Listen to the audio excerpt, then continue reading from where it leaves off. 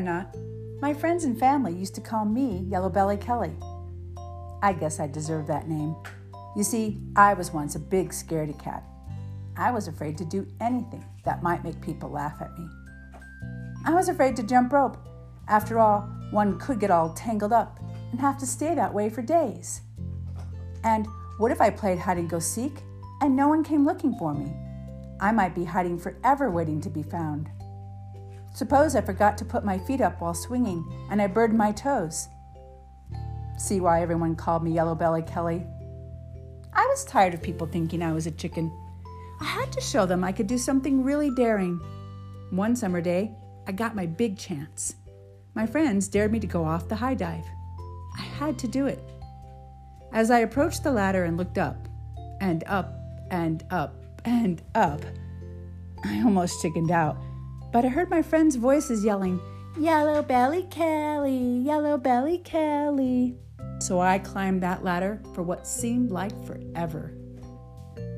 When I got to the top, I looked straight ahead and walked like a soldier to the edge of the board.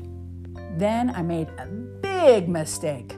I looked down and down and down, and I almost chickened out again, until I heard a whistle blow. The lifeguard was motioning me to jump.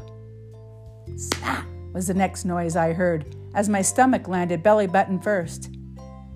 I cried while I swam to the edge of the pool. I knew my belly would be pink and everyone would see it when I got out. I was sure they were going to laugh at me.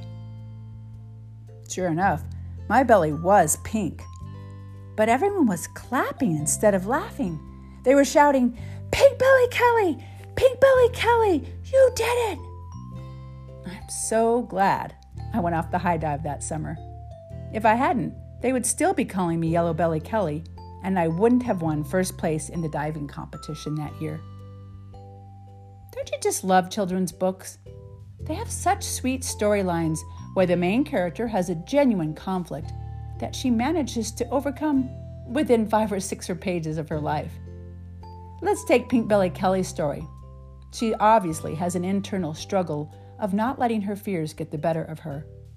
She recounts all the opportunities she missed and the reputation she earned for herself and decides she no longer wants her fears to define her. This story took place 50 years ago, and yet it still resonates with me. Fear is quite a contender in our life. It has a sneaky way of hijacking us, holding our true selves captive and robbing us of rich experiences and connections. It's hard to say what causes us to gather our courage and break free from fear, but it happens throughout our lives. Some fears are easier to conquer than others. Physical fears, like Pink Belly Kelly's, tend to be easier to overcome for me. I have been deathly afraid of public speaking. I would get sick before I had to speak and perspire profusely and often lose my train of thought. Yet, I had to speak all the time in my job. So I joined Toastmasters, and with practice and encouragement, I was able to overcome this fear. I've also been very leery of competing in a mountain bike race, for the fear of coming in last and being totally humiliated, or worse yet, having the other riders yelling at me to get off the trails because I was too slow.